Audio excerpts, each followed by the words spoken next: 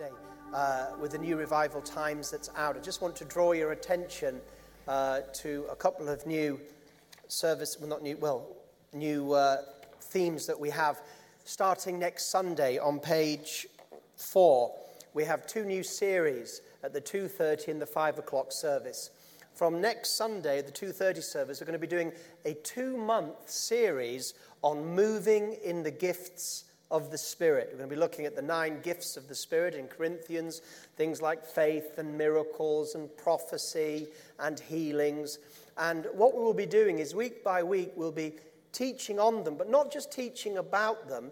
We're seeking God to demonstrate them during the services, but also we want to release you into the gifts of the Spirit, or if you've already been involved in the gifts of the Spirit, to higher levels. So we're going to be talking about how you move in the gifts of the Spirit. How do you move in a word of knowledge or make yourself available? How does the word of knowledge operate, the word of wisdom? How do you make yourself available for God to use you to bring healing into someone's life? How do you step out into prophecy? And so that really is an equipping series. And then at the 5 o'clock service, I'm going to be doing a 2-month series looking at Jesus' mentoring and leadership of his disciples. I've called it Jesus the Cell Leader. I know they didn't talk about cells back then, but he had 12 men, didn't he? And it's fascinating, and this is what we're going to be doing when you do a study of the Gospels, to see how Jesus shaped his disciples. You see, he wanted to reach the multitudes, but how did he reach the multitudes? By partnering with a small cell group of 12. I mean, think about it. When Jesus died and rose again, he didn't leave a very big church, did he? I mean, on the day of Pentecost, how many people were gathering in that church service? 120. You know, a lot less than are here tonight. So 120, that's not many. In one sense, if you think about Jesus, who was preaching to thousands.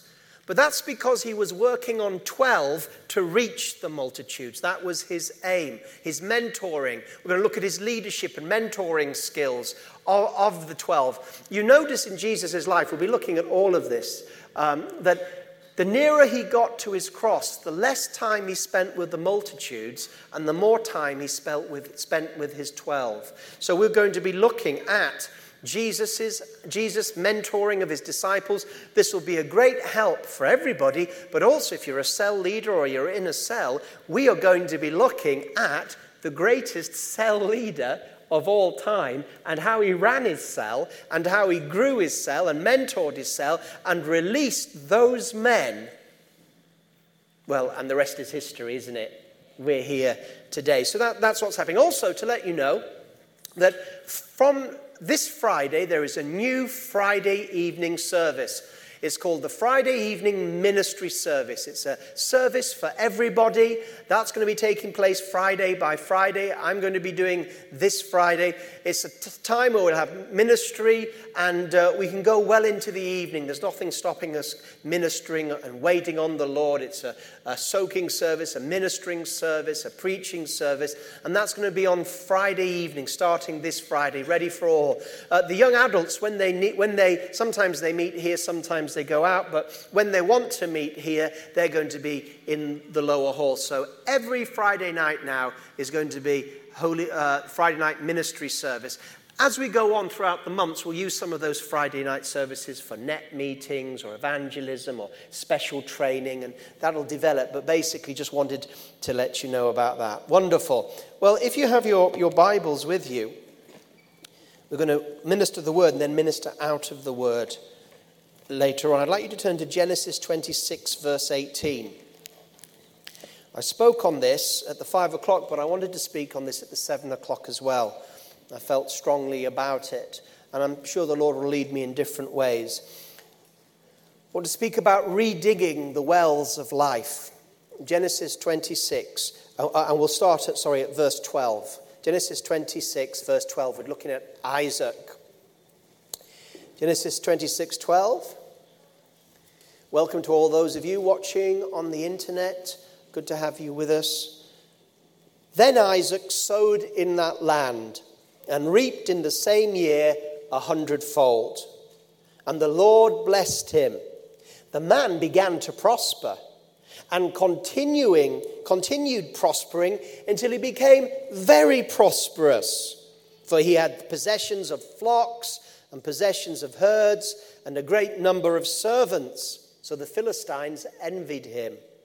Now the Philistines had stopped up all the wells which his father's servants had dug in the days of Abraham his father, and they had filled them with earth. And Abimelech said to Isaac, "Go away from us, for you're much mightier than we." Then Isaac departed from there and pitched his tent in the valley of Gerar and dwelt there. And Isaac dug again the wells of water which they had dug in the days of Abraham his father. For the Philistines had stopped them up after the death of Abraham. He called them by the names which his father had called them. Also Isaac's servants dug in the valley and found a well of running water there. Now, I think there's some themes here that I'd like us to apply to our life and these times, redigging the wells of life. We see that Isaac, at the beginning of this reading, had come to a very comfortable and prosperous place in his life. I mean, he sowed in that land and reaped 100-fold. That's not bad. And the Lord blessed him. That's not bad. And it doesn't just say he began to prosper. It said he began to prosper and continued prospering until he became very prosperous. So Isaac is in a comfortable, prosperous place right now. And then Abimelech, the leader of the Philistines around him, comes up to him and says, "Look, go away from us, for you're much mightier than we." And then Isaac does what he's asked and goes into this valley, and all of a sudden, he's in a totally different environment. He's in an environment where there is a parched land, a desolate land, uninhabited land, unfruitful land. Why? Because there's no water there. There used to be water, but all the wells have been stopped up. So he is in a very, very precarious place. Because he doesn't just need water for himself. He needs water for his family, water for all his servants and herdsmen, and also for his great flocks. Now, when he moved to this place, he was in a situation where really it was life or death. I mean, it's not like he was at the nice end of town and had to move to the not so nice end of town. It wasn't a move like that. He was in a place where it was inhospitable. It was impossible to live there because there was no water. So he was in a desperate place and desperately needed to find water. And we're going to come to that in a minute. That's the main thing I want to speak about. But, you know, the character of Isaac amazes me. I mean, some people don't spend much time speaking about Isaac. I mean, I know Abraham is the father of faith, and you can do great character studies on Abraham. I've done character studies in these services. I did a whole few months on Abraham once a few years ago. And Abraham's exciting. And Jacob is great fun to preach on. I mean, Jacob is he's a struggler. I mean, right at the beginning of the story, he's wrestling with his brother, isn't he, in the womb? And as his brother pops out, he's grabbing his ankle. And Jacob is up and down, and he's manipulating and struggling. And also, Jacob is a fascinating story when he wrestles with God, and I spoke on that a few weeks ago. But Isaac, many people don't speak about Isaac. I've heard people say that Isaac actually was a very boring man. Not very interesting at all. But I think if we say that, we're missing something very profound. You see, a lot of Jacob's stories are his mistakes. His fighting with Esau, you know what I'm saying? And Jacob and Isaac both had the promise, didn't they? Both had the blessing. God was with them. God gave them. But the way they went about pursuing the promise was totally different. You see, Jacob, he decided that he was going to get the promise that God had given him his own way. In fact, what he did to get the blessing is he used the garments of his brother Esau and the hands of Esau. He put hair on his hands and even deceived his father, didn't he? Right? Deceived his father to get the blessing. I mean, do you think that was God's will? No, of course not. So the thing about Jacob is that God was with him and God had given him the promise, but Jacob took him a long time to stop trying to get God's blessing through works of the flesh. That's what he was doing. I mean, he came as Esau. He should have, and then later on we know what happened. He had to run away because things got so bad. Then he went to Laban and Laban tricked him and he got Leah instead of Rachel. And then in the end he went back, but when he got back he was frightened that his brother was still angry at him. So he immediately tried to figure out, what shall I do? I've got to look after myself. He didn't trust God so much as try and figure it out for himself. So he split the group just in case one got attacked. And then he sent some of his flocks ahead and then sent the flocks in waves so that when his brother Esau came, if the first bit of the flock came to him as a present and he accepted it, fine, he could keep the rest. But if not, then he'd come to another, then he'd come to another. So he was constantly trying to figure it out and make it happen himself. And it wasn't until he finally got wrestled into submission and God touched him in his hip that he finally, submitted to God. But Isaac's totally different. Isaac is a totally different character. And for me, Isaac is the clearest Old Testament picture of the fruit of the Holy Spirit. Because, you see, Isaac wasn't a striver. Isaac knew the promise of God. And the way that he pursued the promise of God was not like Jacob, not even, and Abraham, of course, was a mighty man of faith, but not even like Isaac. Remember,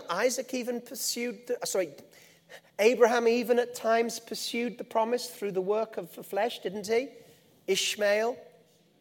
But Isaac wasn't perfect. He made his mistakes. I mean, he told Abimelech that his wife was his sister. It was a bit like it because he was frightened. But he was a different person. I mean, you get this wonderful picture of him in Genesis 24, verse 63. And Isaac went out to meditate in the field in the evening, and he lifted his eyes and looked, and there the camels were coming. So you get this wonderful insight into Isaac. There he is. He's out there, and he's meditating. He's praying. Isaac was a man of prayer. When things happened, he took them to God. He prayed to God. He said, God, you're the one that's given me the promise and you're the one that will bring it to pass. He didn't resort to the flesh. Look at the thing that we just read in chapter 26, verse 16. Abimelech said to Isaac, go away from us, you're much mightier than we. Well, I wonder whether if it was Jacob could have said, yeah, that's right, you get lost.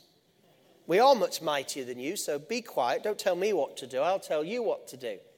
So it was recognized. Isaac could have asserted his strength, couldn't he? He could have said, get lost. We're not moving, and you can't make us. He was in a great, comfortable place of prosperity and blessing. He was far mightier than the Philistines, but he left. Why? Because he understood that his destiny was not dependent on man or environment. His destiny was dependent on God. That's why he could sow in famine and reap 100-fold. He'd learned that he didn't have to rely on his circumstances for the will of God to be done. He just had to trust God. And that's why you see him then come into this environment where he's just got to trust God. If we were to read on, you might know the story is he digs one well, doesn't he?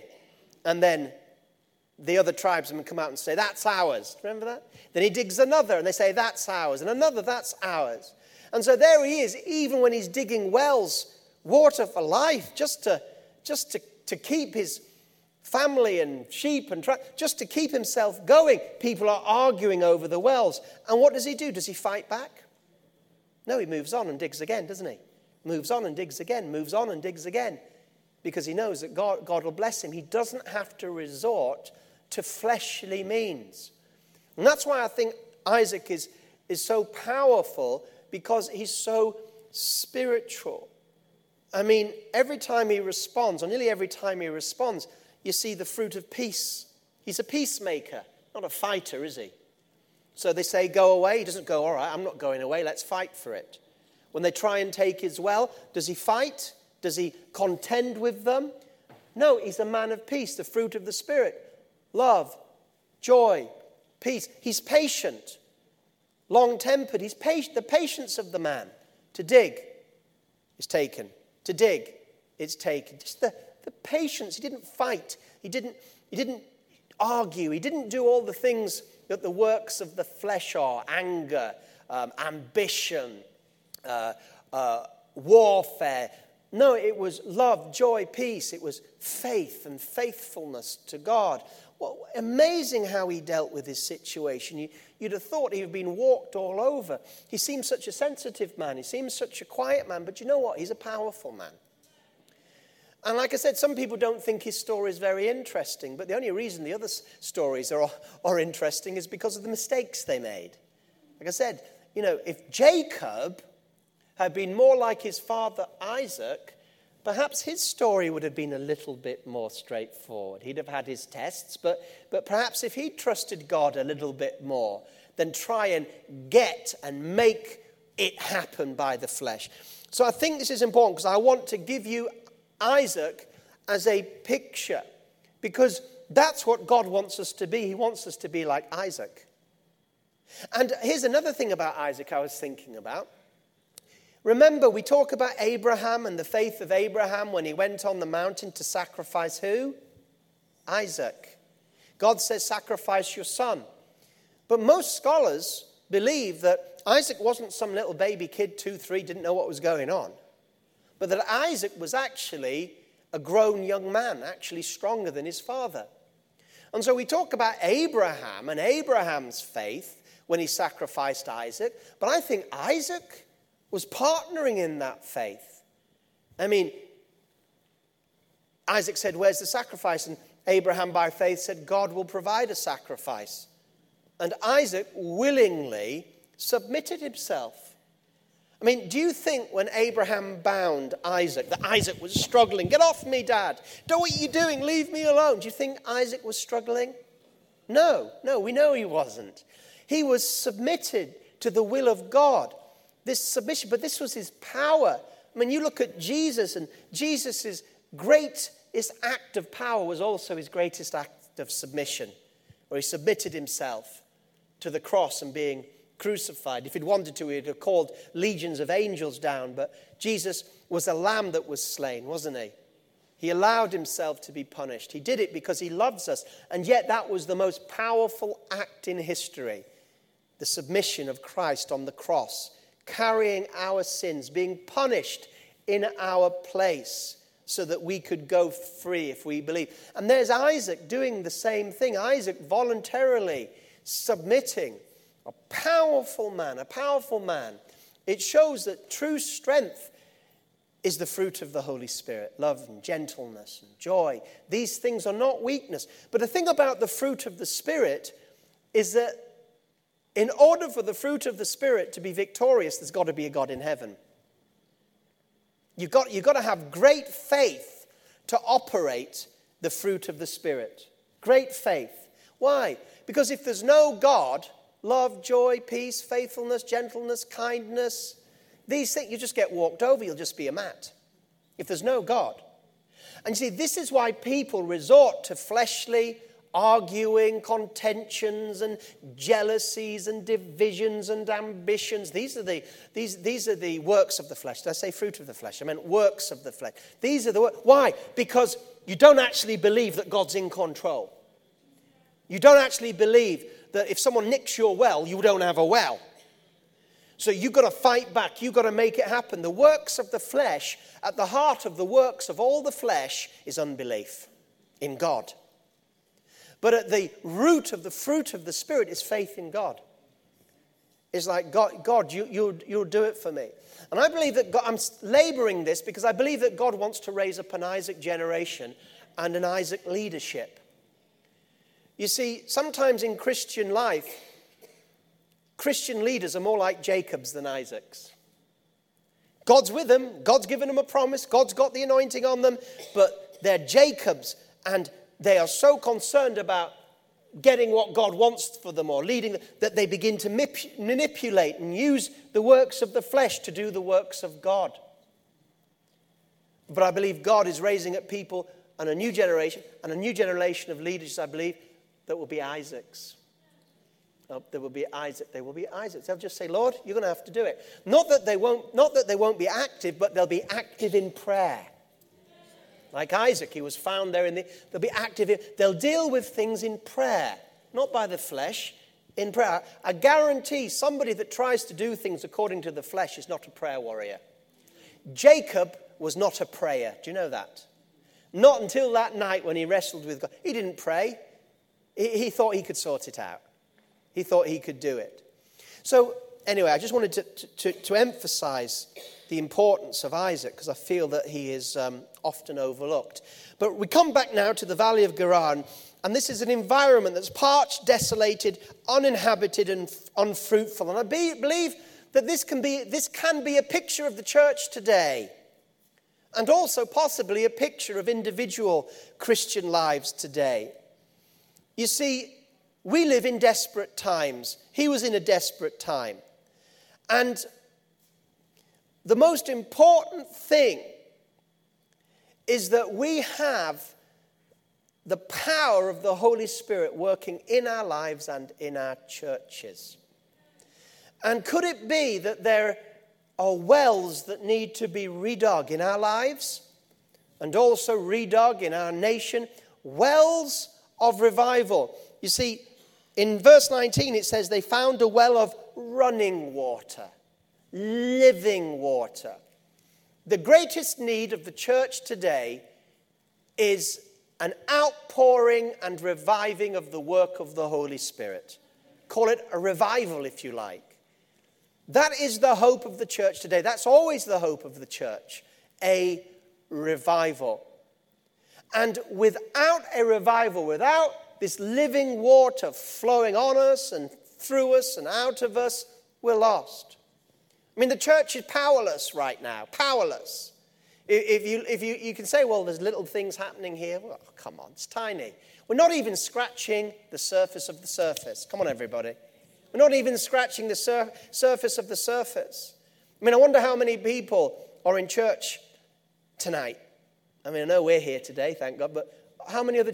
A few thousands max tonight, Sunday night, Sunday morning different maybe, but Sunday night, tonight, I wonder how many believers are worshipping in cell groups. I wonder, not many, not compared to the millions, not compared to the millions. I mean, anybody thinks this is a Christian nation must have a screw loose. I'm talking about he's got a screw loose. I mean, he doesn't believe in Christian morality, and then he says, start being more Christian. The guy doesn't have a clue when it comes to the true faith. He doesn't have a clue. He's like Tony Blair before him. Tony Blair didn't have a clue. Worst thing Tony Blair ever did is say he believed in the Christian God. And then he said God told him to go to war. Thanks very much, my friend. Do you know what? You don't act as a Christian in office, and then you say that you're a Christian. Totally deceived. Have no idea about spiritual things. And we need to pray for them. You know, I'm not saying, we need to pray for them that they get properly born again. And if they may be born again, but properly born again, properly saved and properly filled with the Holy Spirit. You know what I'm saying? But so we're not even scratching the surface of the surface. This land, Europe, is parched. It's like this place. It's parched. And here we are. We're like Isaac, or meant to be like Isaac. We're Isaac, and we're like, there's no water. It's a terrible situation. There's no life. Or maybe, let's take that away from the church. Look at ourselves as individuals. You know, I'm aware that if you're here tonight, God is already moving in your life. Because for somebody in these days to come out to a service on a Sunday evening, it says something about you. Do you know that? It says something good. So I'm not here to have a go at you. You've come to a Holy Spirit ministry service because there's something in your heart that's hungry. And I commend you for that. I do. And I really loved this service because the people are up for it. So, I'm probably not speaking about you, but it's all degrees. We can all get higher in the Lord, can't we? But, what about people? People who are in desperate need of the Holy Spirit to come and do something in their lives. I mean, to change them on the inside or to do something radical, to get them on fire for the Lord, to get them delivered from their sins. Thank God we're forgiven from our sins, but it's time to be delivered from our sins and those things that hold us down and hold us back. It's time for Christ to be formed, for us to get out into new levels of consecration for God, new levels of faith, new levels of things, to rise from glory to glory. And could it be that there's many Christians that are struggling and they say, I need life, more God's life in me. And maybe they're going through the motions. Or maybe they're struggling and they're just thinking, God, I need more life. But maybe they're looking in the wrong places. Notice that Isaac, when he was in this situation, he didn't say to himself, okay, what we need to do is get in the water diviners, the people that find water. We need to look for fresh water. In the end, they did get fresh water, but it was too late in the day to try and find new water. He said, I need to go back to history. This area used to have many wells. In fact, my father dug many wells here.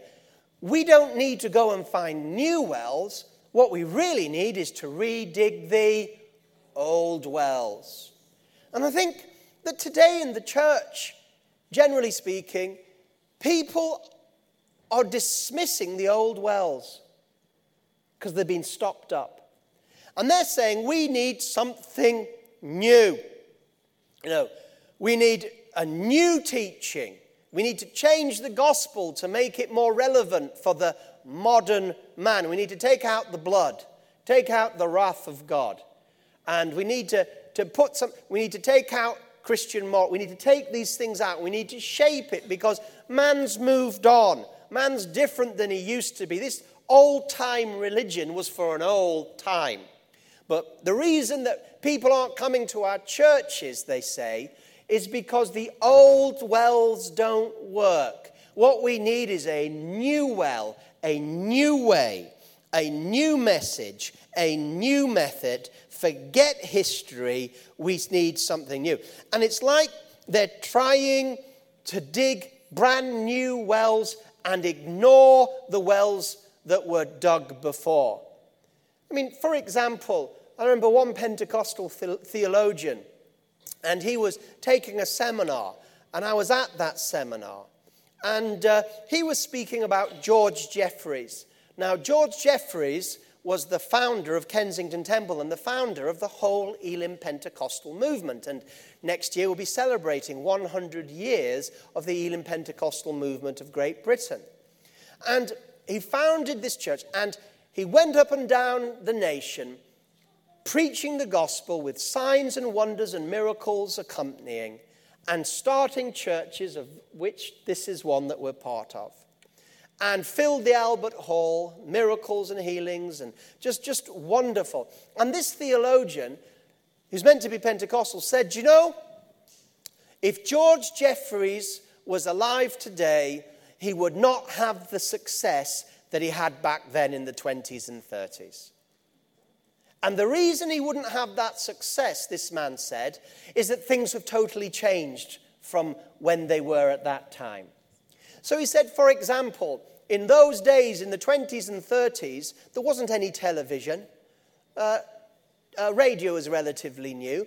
And so in those days, the days of George Jeffreys, people liked to go out to things. So if you put on a big service at the Royal Albert Hall, people like to go out and they would go to it because they don't have any televisions. If you had a crusade somewhere or a tent meeting, they'd all go to it because the culture was to go out to things. But today everybody's got their TVs and got their entertainment systems, so they wouldn't flock to those meetings like they did then. That was the first thing he said. And then he said, and of course, he'd have to change his message because people wouldn't come to healing meetings like they did back then.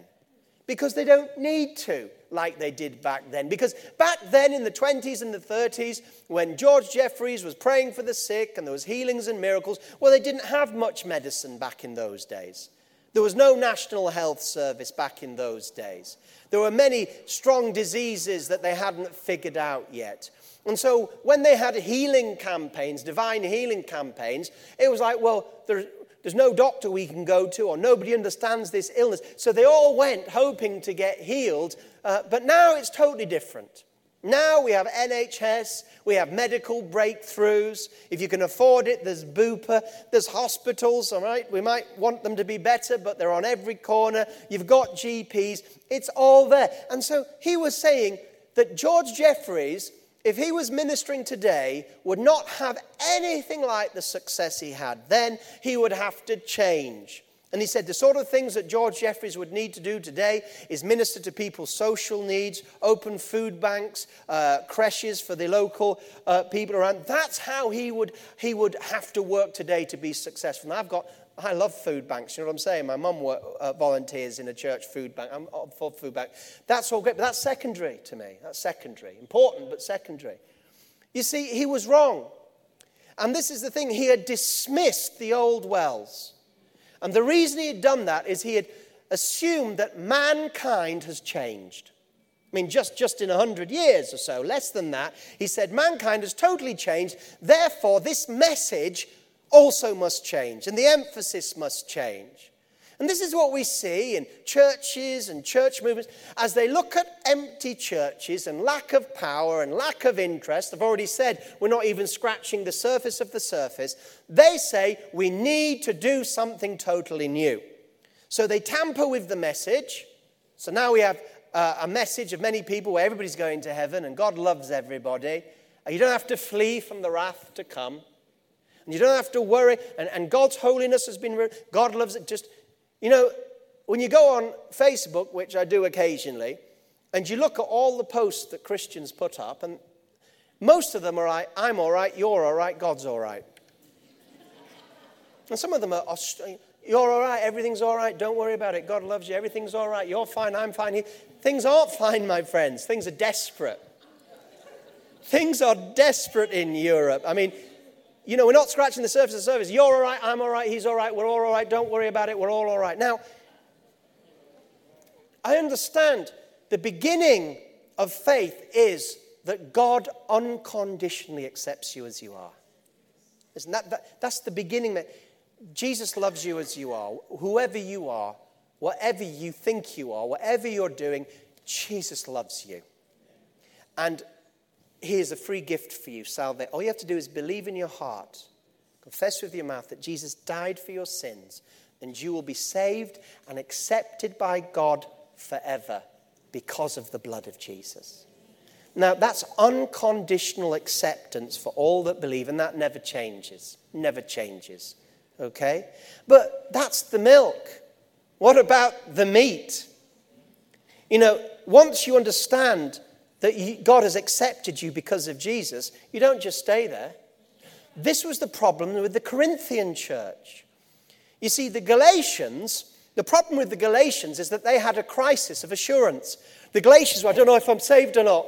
I don't know if God accepts me or not. I don't know. What do I have to do for God to accept me? Do I have to obey the law and the regulations? And do I have to be circumcised? Do I have to stop eating pork? What do I have to do to know that you accept me? And Paul says, what are you doing? God accepts you just because you believe in Jesus. He accepts you because of Jesus, not because of you. So that was the Galatians. But the Corinthians, they were full of confidence. The Corinthians, they didn't doubt their salvation for one moment. On the contrary, they were so bold. They were so bold. Look at my gift. Look how God's blessing me. Look at the power. Look at the gifts. Oh, look at the preachers. I follow Apollos. Well, have you heard Paul preach? Oh, Apollos is better. And they were arrogant. They knew they were going to heaven, and they were going to heaven. But they were arrogant about it. They were like, I'm all right. You're all right. We're all right. God's all right. We're all right. Amen. We're all right. And while they were saying everything was all right, it wasn't all right. They'd missed the love, and they'd missed the fruit of the Spirit.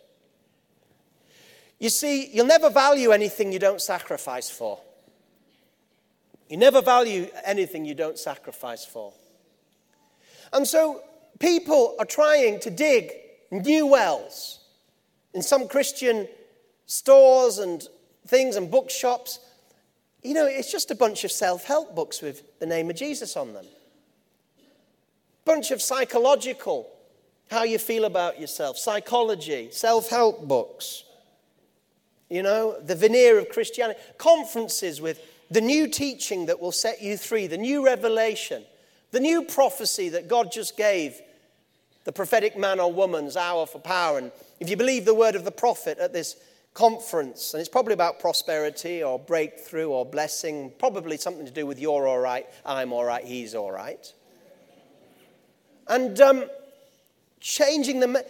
But what Isaac did is Isaac said, I got to go back to where I know that there's water. Where I know that there's water. And he knew from history where the water was. And they went to those places, but the problem is that the land was parched. The water was there, but it couldn't be seen. It was unseen. This is the beautiful thing about our faith, that faith deals with the unseen, doesn't it? And manifests it. Faith sees. We walk not by sight, but by faith. And the problem is people are walking around and they're saying, there is no wells, there is no wells, there is no wells. And someone's saying, wait a second, there's some forgotten wells there. No, there is no wells. Can't see any water, can't see any water. No, we know where the wells are, but we need some diggers. We need to re-dig the wells of revival in our own lives and also in the nation. We need to re-dig the wells of life. We can't see them, but it doesn't mean that they're not there. But the Philistines have cluttered them up, filled them in with rubbish. And think about this. What have the Philistines of today, or spiritual Philistines, what have they stopped up these wells of revival with? Well, they put rubbish in there.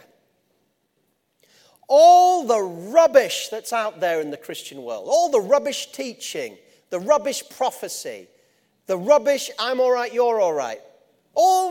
There's so much rubbish in the Christian world today. Rubbish preaching, rubbish books, rubbish conferences. And what these things are doing is they're filling up the wells with rubbish. Rubbish. Nothing like the gospel, nothing like the things. And it's filled up with rubbish. And what we need to do is we need to dig the wells. You see, mankind has not changed. Not changed. Mankind is exactly the same as he was 1,000 years ago, 2,000 years ago, 3,000 years ago, 4,000 years ago. Don't believe this evolutionary lie. It's got into the church. You see, man has changed. Man has, at essence, humankind has remained exactly the same. Exactly the same. I mean, we're celebrating 100 years of Pentecost, Elim next year, but we're only celebrating 100 years since one of the worst world wars that ever took place. You say, why do you say man hasn't changed? Mankind has not changed. At the heart of man are the same sins that have always been since man fell. Sins of sexuality, sins of greed, the desire for comfort and pleasure, inappropriate comfort and pleasure, warring and fighting, all these things, greed, all these things, they were there with Cain and Abel, weren't they? Man has not changed. You say he has. He's grown in science. It's not changed him on the inside, though. In fact, the more we learn about science, the more God is speaking to us. I mean, think about those people that used to think the earth was flat. And the Bible says the wrath of God is revealed against ungodliness because who God is clearly displayed by creation. And if those that thought the earth were flat were under the judgment of God, because there was still enough in creation to point to God, how about today when we know so much more about God's universe and creation? I tell you, we know we are under a greater judgment in Romans 1. The wrath of God is revealed even greater for those people that know more about God's world. Micro world, macro world, universe, biology, cells. We know more about God's world. Therefore, we are doubly guilty in not recognizing the designer behind the whole of the created order. We've not changed. We've not changed. We're exactly the same. The issues of the heart today are exactly the same as 100 years ago, 500 years ago, 1,000 years ago, 2,000 years ago. Exactly the same. God's not changed either. Repackaging the gospel, taking out the bits we don't like. God's not changed. Mankind has not changed. God is the same yesterday, today, and forever, and the needs of fallen humanity have not changed one bit whatsoever. And the means of God reaching mankind have not changed one bit whatsoever. The message is still the same, and the method is still the same. Preaching and witnessing that Jesus died on the cross for the sins of mankind. And anyone who believes that Jesus died on the cross for their sins and rose again and is alive shall be saved. That's the answer. It's the same answer. Now, we can use modern methods, television, radio, all those things are great. And I'm not disparaging those, but it's not changed. We need to go back to these wells and we need to re-dig these wells. We need to get back to the wells. We need to seek God. You know, God always works through revival and outpourings. I mean, throughout history you see this. I mean, right at the beginning, can you imagine the Acts of the Apostles without Pentecost? Can you imagine that? I was trying to imagine it earlier today. Imagine the story of the Acts of the Apostles without the revival that came on the day of Pentecost. And the thing is that Jesus said, tarry or wait in Jerusalem until you are clothed with power from on high. So what was happening was they were meeting, not many of them, only 120 in the end. That whittled them down, didn't it? 120, Jesus, all that work Jesus did. And in the end, he only had a church of 120. We're more successful than him. You know what I'm saying. It's the Holy Spirit that does it. But you know what I'm saying, 120. But what they're doing, they're seeking God for revival. It's like you can't do it without the Holy Spirit. You can't do it. Don't go off. Wait until you're close. So they begin waiting on the Lord. They begin praying for the Lord, praying for the outpouring. And you see, seeking God's outpouring personally in our lives, personal revival, and also corporate revival in the church and then in the land. You know what I'm saying? Seeking it is the healthiest thing that you can do. You see, what can happen when we don't have a vision for personal revival or church revival or when we don't have a vision for a fresh Pentecost, then what happens is we just tolerate ourselves and those that are around us. We just go on doing church and praise God, something happens, great, someone gets saved or a blessing happens, a miracle happens. All that's great, but it's very ordinary. And we just settle for that. And we settle for where we are. We hope to get a bit better, a bit stronger, get a bit of a breakthrough, but we settle. Why? Because we're not expecting something dramatic to change us or to change the church. We're just hoping things will get better, not worse. And many churches are finding things are getting worse and not better. And if you just keep your head above the water, it seems like you're doing well in these days, in many quarters. And nobody, and the spirit of expectation's not there. Nobody, if I can put it this way, is expecting the day of Pentecost. In fact, some of us already think we've had it because we speak in tongues. So we've done that, been there. And so there's no expectation. But you see, as they were seeking God for the outpouring, God was preparing them for it. Jesus didn't say, look, just go back to your fishing, go back to your normal life, and hey, I'll pour out the Spirit when I'm ready. Nothing you need to do. No preparation needs to be happening. No change needs to happen. No waiting, no seeking. Don't worry about it. It'll just get on with it. You're all right. I'm all right. We're all okay. And it'll happen. Yeah. No, it wasn't like that. There was a seeking. There was a desire. There was a realization that without the Holy Spirit, we can't do it. There was an understanding that what we have is not enough. Who we are, it's not enough, it's not enough, it's not enough. But for many, it is enough. Because we say, I'm on fire for Jesus. You hot for the Lord? Yes. How do you know? Because I've taken the temperature of those around me and I'm 1 degree higher. Yeah, but they're freezing 0. And so what we do, we're like temperatures. It's like, well, how am I doing with those around me?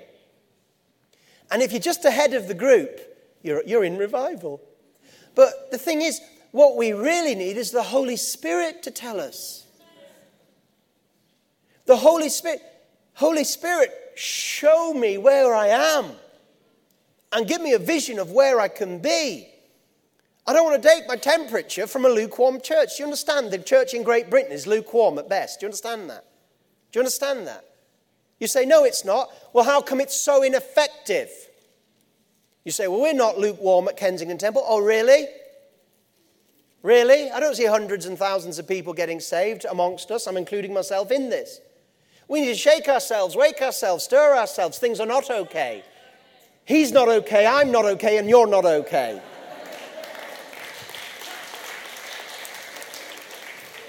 And that's healthy to look at it like that. It's healthy. Because, RT's been speaking about this midnight cry, hasn't he? I believe it. I believe it. He says that he fully expects. He can't prove it because he fully expects to be around when it happens. I believe it. But because I believe it, it's having a profound effect on the inside of my life. In other words, sometimes there's a strong, profound, internal destabilization in my life. When I think about these things and it comes heavy on me and that there's going to be a midnight cry, there's going to be an end time revival, and are we ready for it? Are we preparing for it? And it comes heavy on me. It comes so heavy on me sometimes. In the middle of the night, it wakes me up and it comes heavy on me. And there's an internal destabilization. The comfort is gone in those moments. And I begin to see things in a different type of perspective. I begin to view myself with a different perspective. Tears begin to well up my eyes in these times when I think of my own life. Tears begin to well up my eyes when I think about the state of London and Britain and the souls. And sometimes it's so heavy, I think it's unhealthy. I said to my wife, when these times happen, I get worried because I'm thinking, this is either very good or I'm going to end up in a mental hospital. Why? Because there's so much destabilizing going on. Why? Because I was so stable. Well, you say that's relative. Yeah, it is. But I was so relatively stable in what was happening. Revival, oh yeah. But when you get to grips with it, and God begins to get to grip with you, you get, I'm not saying I'm anywhere like Isaiah, nowhere near, but God begins to undo you. Isaiah said, I'm undone. I saw the Lord and I was undone. It means he was totally, internally destabilized. But this is a healthy thing. Because I am convinced, because I can't promise that revival is going to come in our generation. I can't promise it. I'm not God. But I can promise you this, if you long for revival, it'll be the healthiest thing that will ever happen to you. Because the longing and the desiring for revival changes you. It changes you. It changes your character. It changes your perspective. It changes your prayer life. It changes your values. It changes the things that used to be important become pettier. The things of the world aren't as important as they used to be. Do you hear what I'm saying? It doesn't happen overnight, but it's a working. But unfortunately, many Christians are so backslidden. Many Christians are so backslidden, they actually think they're okay. They actually think that they are close to God. They actually think that they're okay. They're slumbering in sleep. God wants us to dig. You see, God has placed a well deep in your soul. We talk about the church getting back, redigging, getting back to the wells. What's the redigging? Get rid of the rubbish and get back to basics. Get back to the gospel. Get back to prayer. Get back to seeking God in the old time. Get back to the book of Acts, and don't say it's history, say it's a model for today. Seeking God, praying, believing God, sanctifying ourselves. Fruit of the Spirit. Let's get back to the New Testament. New Testament Christianity for today. That's the redigging of the wells. And God has put a well in you. Jesus said, out of your innermost being, the Greek word is koilos, and it means empty cavity. Out of your innermost being will flow rivers of living life. Do you notice that when they dig the well, it wasn't a still well, it says it was a well of running water. A well of running water. Living water is running water. Do you know that? I was saying at the 5 o'clock that I just recently bought a big goldfish bowl, about that big. And they said, make sure you put in a filter and make sure it's put in so that the top of the water is moving. You have to put in a mechanic and make sure the top of the water's moving around. It doesn't have to bubble. It just needs to move. Why? Because they say if you don't keep the water moving at the top, then it won't oxygenate itself and the fish will die. And I don't want little Darth and Vader to die. I've got Darth, he's a little black goldfish, and Vader, he's a white one. Darth and Vader, I don't want them to die. So I got to make sure that water is living, moving water. You hear what I'm saying? And so God has imparted a well deep in your soul.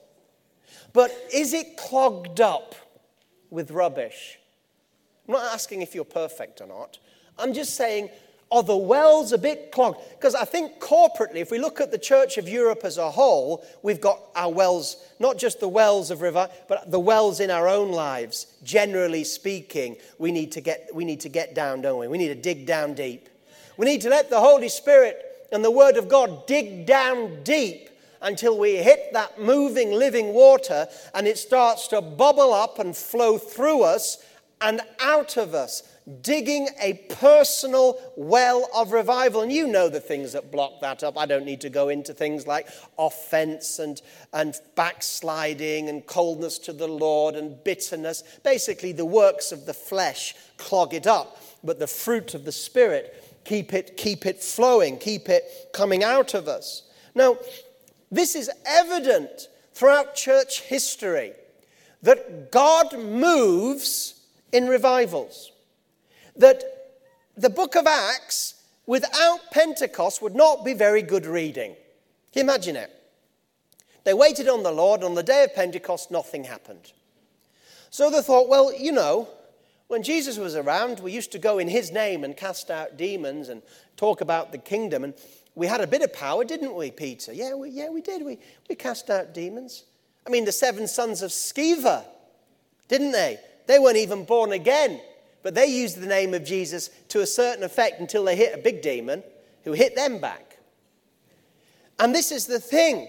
You see, we have some authority in the church, some authority in our lives, but we can only deal with the little demons. We need to shift spirits of nations. There are grades of demons, and we can deal with demons, but we've hit against some demons that we can't shift. Demons that we can't shift. Like the disciples said, we can't shift this one, Lord. We've shifted others, but we can't shift this demon.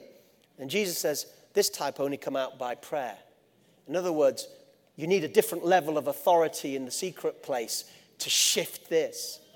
And God wants the church to seek him so that we can have the authority and the anointing to shift bigger demons and bigger strongholds. Because that's why we're frustrated. We're trying to cast out the enemy. We're trying to bring down the enemy. And we're just hitting, and it seems like nothing's happening. Why? We need an increase in power and authority. So imagine the book of Acts with no power, no renewal. They went out on the day of non-Pentecost, and 3 people decided to follow them. They prayed for boldness, and none came. Stephen stood up to preach and didn't know what to say, and his face didn't shine. You hear what I'm saying? Again and again and again, throughout Acts of the Apostles, it was the outpouring that moved the church forward. And it wasn't long after the Acts of the Apostles that things got grim again. It wasn't long after the Acts of the Apostles where people were being bishops and getting into like all sorts of rituals. Not long. But then God sends revivals, sends awakenings, and he always starts with the people seeking him. You see, we're not seeking revival. We are, but we're seeking the God who revives. We're seeking the Holy Spirit's outpouring. And he always, when it happens, he always chooses the people. You think of the Pentecost, that they were seeking God in that Bible school in Topeka, Kansas. They were seeking God for the power, and he sent it. Time and time again in the history of revivals, revivals can come in many shapes, forms, and sizes, but they're all basically a type of repeat of the day of Pentecost. Always. It's the model. I mean, I encourage you, it's only £3, we're almost giving them away now, to get this book I wrote 12 years ago called Land of Hope and Glory, British Revival Through the Ages. You can get it for £3. And what I did in that book was I went through revivals from right in the first time that the gospel came to this land through the Middle Ages right up to 100 years or so ago. And I did the revivals. And the reason I did it then was at the time, if you wanted to learn about a revival, you usually had to get some old-fashioned big book. And you had to read and try and get the best bits out of it. It was hard work. Or you get some slither of a mention that was totally superficial. So I thought it would be good to go through the major British revivals and just give you a flavor of what was happening before, how it came about, what happened. And when you go through chapter after chapter, they're all different places, different people. They're all different, but they're all the same. You know what I'm saying? The principles were there, the darkness was there, the coldness of the church, but then a group of people had an encounter with God, a Pentecost-type encounter. Whether they spoke in tongues or not is not the point, but an encounter with God that had an effect on them like it did on the day of Pentecost as they sought God and cried out to him in prayer. They had their Pentecost, and then things moved, and it's amazing, this ebb and flow of revival. So what I'm saying today is that we should dig the wells of revival. We need to go back, we don't need to find new paths, we need to go back to the old paths that are hidden. I used to live in a small village in North Yorkshire, and I went back a number of years ago. I hadn't been back for many, many years. I went back to the hills where I used to play, and the quarries where I used to play. And the hills were still there. But I noticed that there were some areas and some paths that I used to run down and play down as a child that were totally overgrown.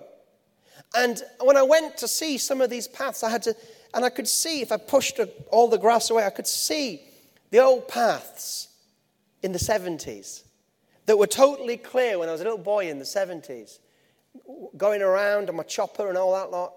And I could see, and I would go up, and then the paths that would go up the hills that were there, that we would go up into and I could see it, but they were all hidden. Anybody else, a new child, my age, 7, 8, 9, whatever now, they wouldn't even know those paths existed. I knew because I'd been there. Now, what we need to go is go back to the old paths and clear them again. They're still there, they're hidden. We need to go back to the old wells that are still there. You say, I don't see them. Believe me, they're still there. The old paths, the old wells, and walk and clear out the old paths and walk on them. The doctrines and truths of God, the ways of God, the way that God acts through sacrifice and prayer and faith and love. And clear out the old paths and walk on them again. And get the debris out of the wells of our lives and dig again corporately as churches, the old wells of prayer, faith, witness, word.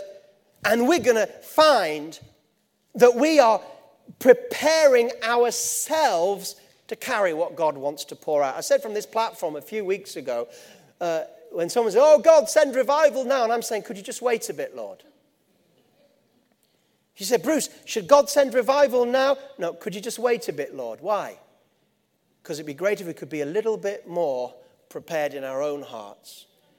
Because the concern is that, some leaders get 50 people in their church and they think they're Billy Graham walking around like they're like the king of the hill. What they're going to do when they start getting thousands? Petty jealousies, you know what I'm saying?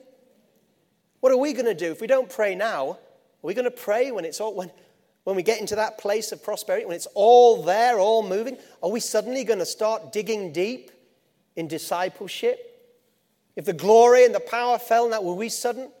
We need a work of preparation that will work into a revival. And often revivals start, don't they, with deep convictions. That's where it starts. Deep works.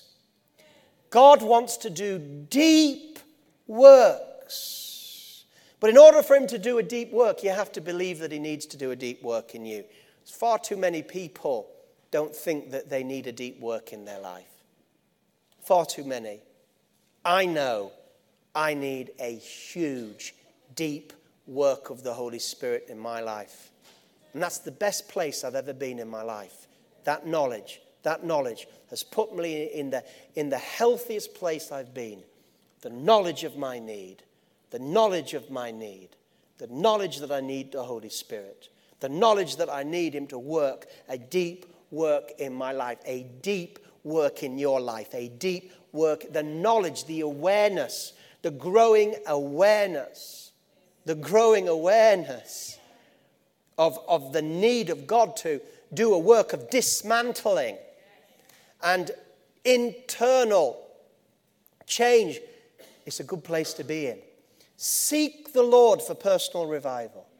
Seek the Lord for times of refreshing, but not just the blessing. Seek the work of God in your life, my friends. Seek the work of God. I believe in some of these evenings we're going to spend more time letting God work. But I just feel I've got to release this today. And we should spend more time ministering here. And we will, but not tonight. Because the work of God in your life, a deep work of the Spirit, deep, deep, deep, deep, deep. An awareness of the workings of the Spirit. An awareness of the workings of the Spirit. Holy Spirit, we invite you to do a deep work in our hearts. We invite you, Lord. Do it on the inside. We don't want external chastening. We want internal. We want you to come in and we want you, if it means waking us up, if it means showing us some ugly things, show us it. God, don't let us drift into oblivion, thinking that I'm all right, you're all right, we're all right. God, do something deep. Lord, if we were to be judged, if we were to be compared, Lord, with the great saints, the great peoples of God, the great moves of God, not just the Apostle Paul and Peter, but the everyday believers of past revivals. If we were to be compared to them, would we be dismayed? Do we think of ourselves higher than we ought? Would the best of us be like a new believer to some of these saints that carried your glory? You're not asking us to be Wesley or Whitfield. I'm not talking about General Booth. I'm talking about those that are in the army. Those that are in the army. Forget God's generals. Let's be God's foot soldiers. That's where the work is done. God, we invite you to to destabilize us for a blessing, to destabilize us spiritually, Lord. We're too stable. We're too stable. We're too stable. Lord, by your grace and mercy, be gentle with us. But let there be an internal process of destabilization by the Spirit of God that will cause us to become a people that will long for the outpouring. Not just say what we're meant to say, sing what we're meant to sing, and talk about revival, but Lord, to long for an outpouring in our life, to long for an outpouring in our church, for an outpouring in this nation, an outpouring of life, the wells of life to spring up. God, Holy Spirit, this is the greatest thing that you could do. Not a miracle of healing, but thank you for those. But an internal working of convicting, strengthening power in our lives. Do it, Lord. Do it, Lord. Do it in this generation. Don't miss us out, Lord. May we be sensitive. May our hearts be softened by your Spirit. Don't give up on us, Lord. Don't give up on us, Holy Spirit. Don't give up on us. Don't give up on us in our wicked ways and our self-centeredness. Don't give up on us, Lord. We need you to come. Don't give up on us when we think we're okay. Don't give up on us, Lord. You haven't given up on us yet. Don't give up on us now. Don't let us wander in the wilderness. Fit us for the promised land. Fit us for the promised land. Move on us, Lord. Shape us, Lord.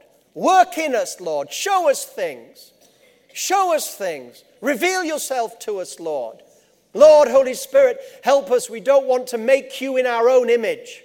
We don't want to box you in. We want to meet with you. Meet with you. Meet with you.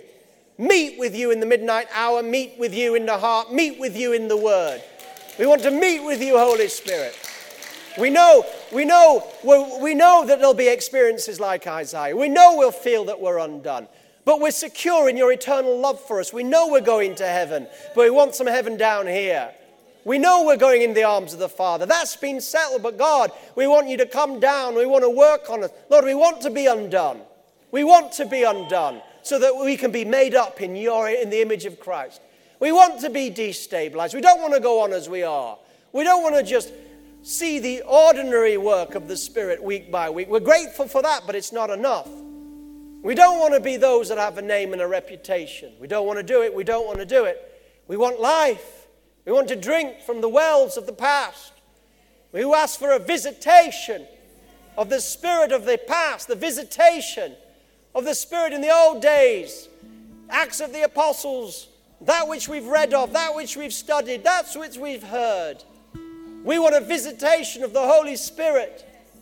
We want a visitation of the Holy Spirit. A holy visitation of Spirit, a visitation, a stirring of the Spirit. Lord, Holy Spirit, we invoke you. We invoke you to come and do a work in us, to come and show us, grant us. Be merciful to us, Lord. Be merciful to us, Lord.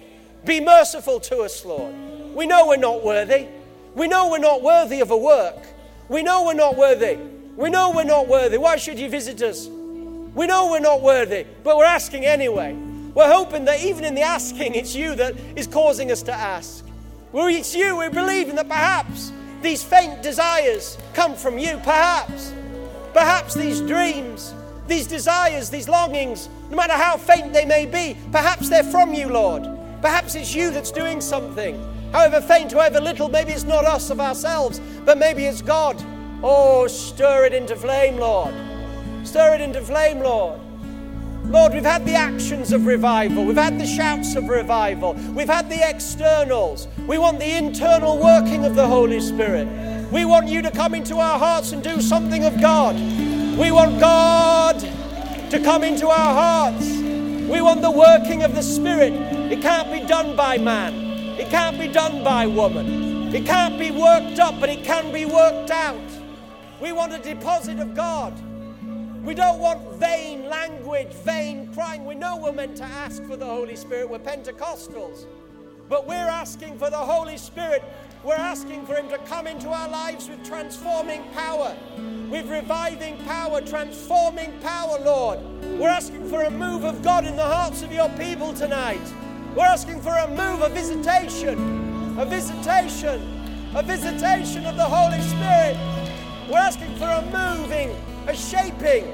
Oh, Holy Spirit, come upon your people and do your work. Lord, we don't want to stay where we are. We don't want to paddle in the shallows where the tiddlers are. We want to go out into the deeps where the whales are, the big fish. Oh, Holy Spirit.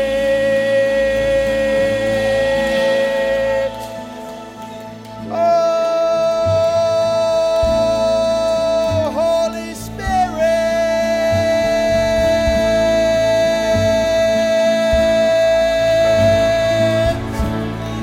Hear the cry of your church. Holy Spirit,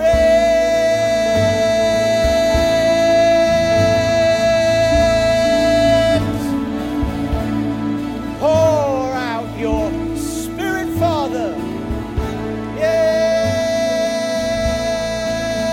let the glory fall in our hearts. Burning, cleansing flame of God. Waken us, Lord. Oh, let it flow. Inside work. Oh, glory to God. Let the Word of God, let it burn into our lives. No more Bible studies, revelation studies. No more quiet times. Deep calling to deep, the sound of your waterfall. Holy Spirit, we call upon you. We call upon you, not some fake Holy Spirit, the real thing. We're calling on the real Holy Spirit to come in mercy and grace, to work in your church, work in your church, work in your church, workings of God, the workings of the Spirit, the workings of the Spirit. Father, send your Spirit, Lord. Send your Spirit, the workings, internal workings of the Spirit, the convictions, the outpourings, the words of spirit and life, the wells unstopped. Oh, hallelujah. Oh, hallelujah, hallelujah.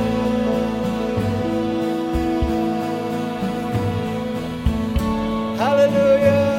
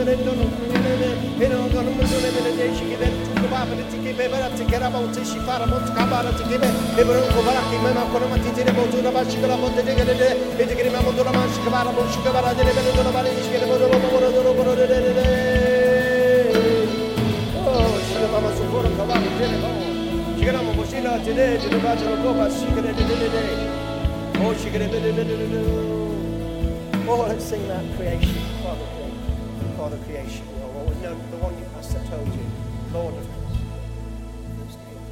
King of Oshika Baba.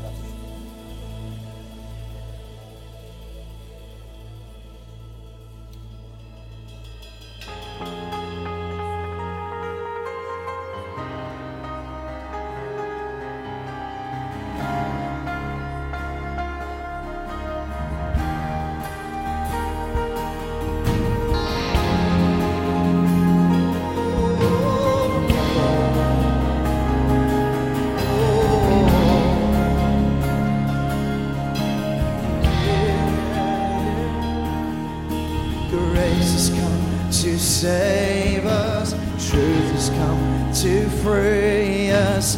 You've shown your favor to the undeserved. Love came down to reach us. You became our ransom, suffered at the hands of those you came to save.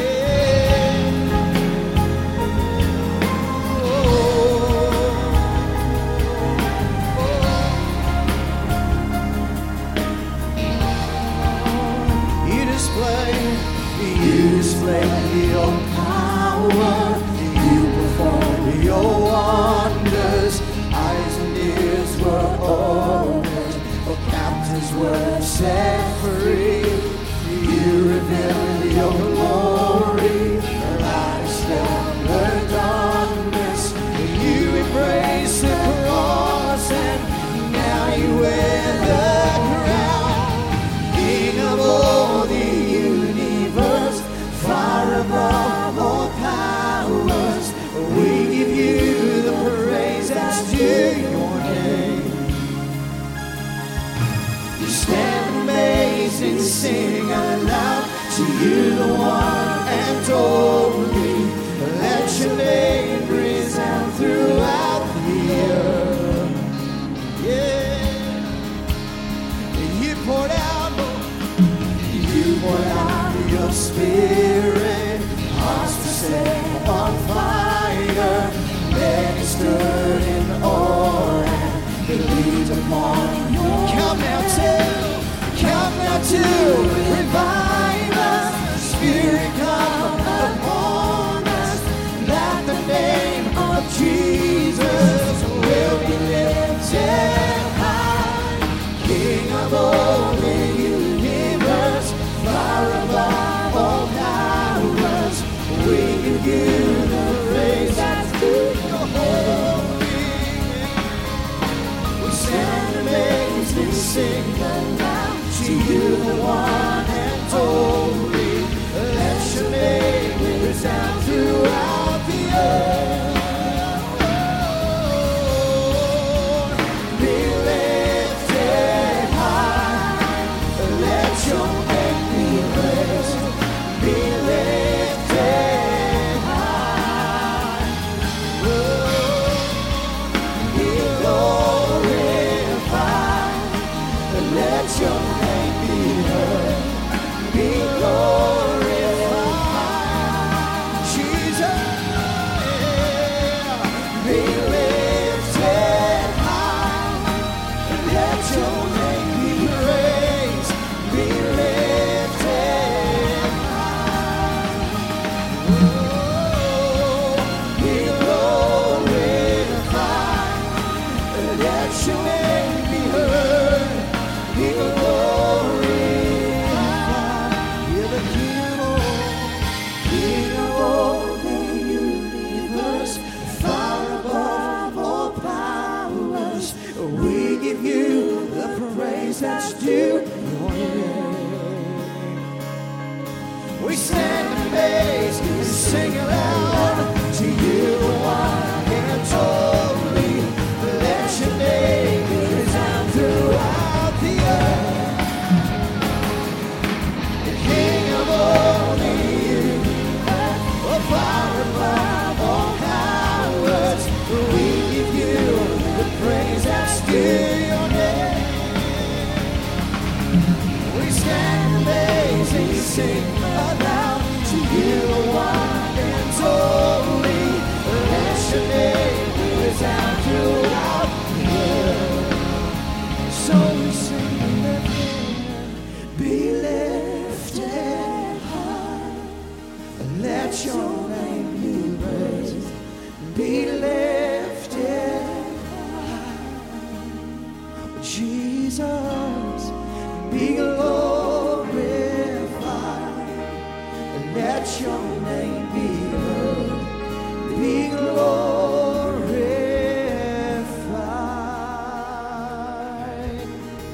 Yeah.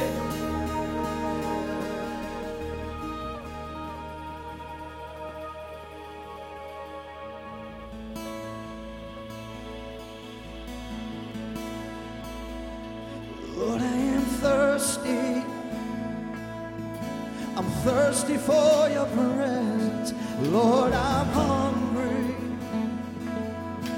I'm hungry for your word. Lord, I need you more than ever. More than this world can give. You are the fountain. You are the fountain. The well of living water, you are our portion, yeah. The daily bread of heaven, Lord, I need you more than ever. Oh, more than this world can give. Let's sing it out together. Lord, I'm thirsty. Lord, I am thirsty for your presence. Lord, I'm hungry tonight, Lord. I'm hungry for your word. Lord, I need you more than ever. More than this world can give. Oh, you are the fountain. You're the well of living water. You are our portion. Daily bread of heaven, Lord, I need you more than ever. Oh, more than this world.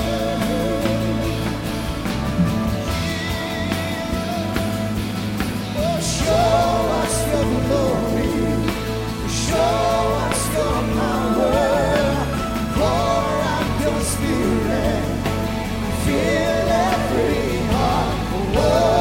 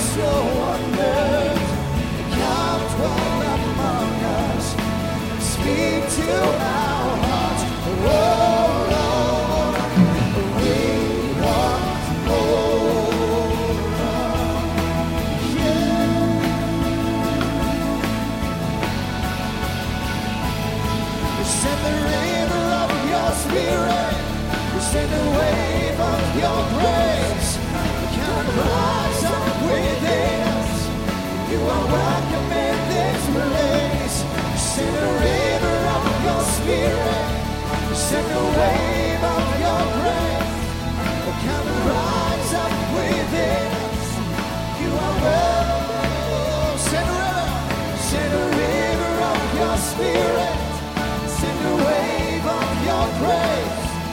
Come and rise up within us. You are welcome in this place. Send a river of your spirit. Send a wave of your praise. Come and rise up within us. You are welcome in this place. Yeah. Show us your glory. Show us your glory. Show us your power. Pour out your spirit. Feel like we are. Oh Lord, we want more of